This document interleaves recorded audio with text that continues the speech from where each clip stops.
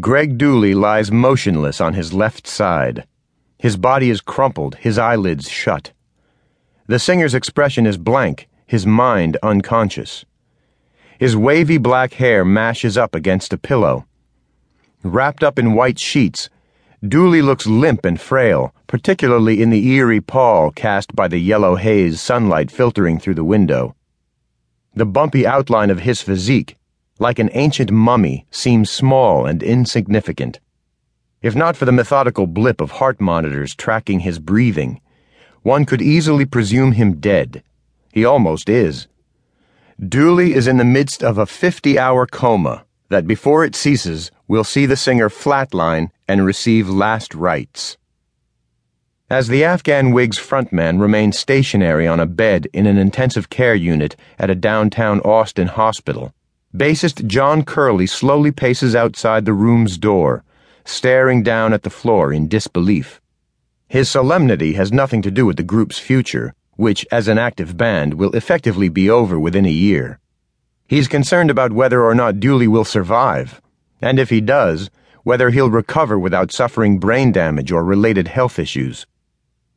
Hours before being forced into traction, Dooley led his Cincinnati ensemble through a sweaty revue-style concert in front of a packed house on December 11, 1998, at Liberty Lunch. Teasing out songs with impromptu banter and snippets of Prince, James Booker, and Beatles tunes, the Afghan Whigs were again proving themselves the most riveting live rock act going. A band so formidable on stage, Dooley was able to convince Columbia Records to pony up the money to allow the group to travel with horn players, backup singers, and a pianist. Persuasive, smooth, and confident, he's someone who doesn't easily take no for an answer or back down from a challenge, particularly when his friends are involved or his ambitions questioned.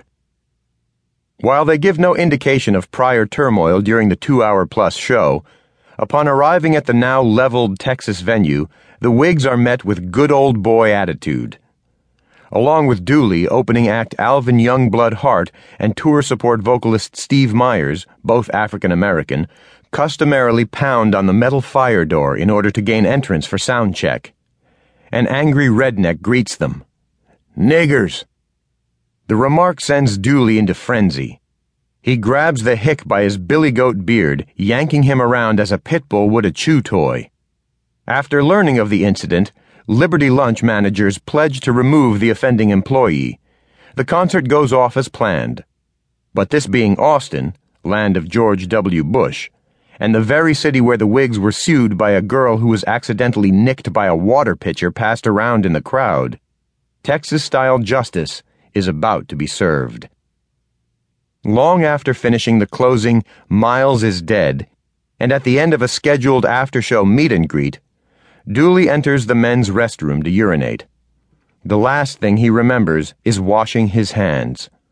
It's probably best that he not recall the specifics of being hit from behind, smacked with what he believes was a 2x4 before being kicked twice in the head while he was already down, or that he recollects his assault at the hands of a loser named Tater, the same rube who rudely answered the door and learned that Dooley isn't someone to take lightly before milling about in the club, so he, with assistance from fellow bouncer Porkchop, could blindside his target and fracture his skull.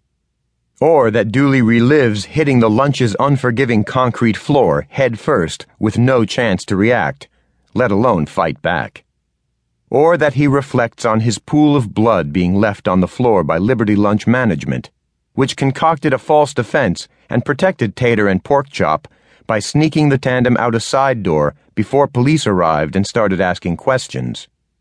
Or that he knows that as news of the attack hits the wires, haters light up internet message boards saying the singer deserved his fate.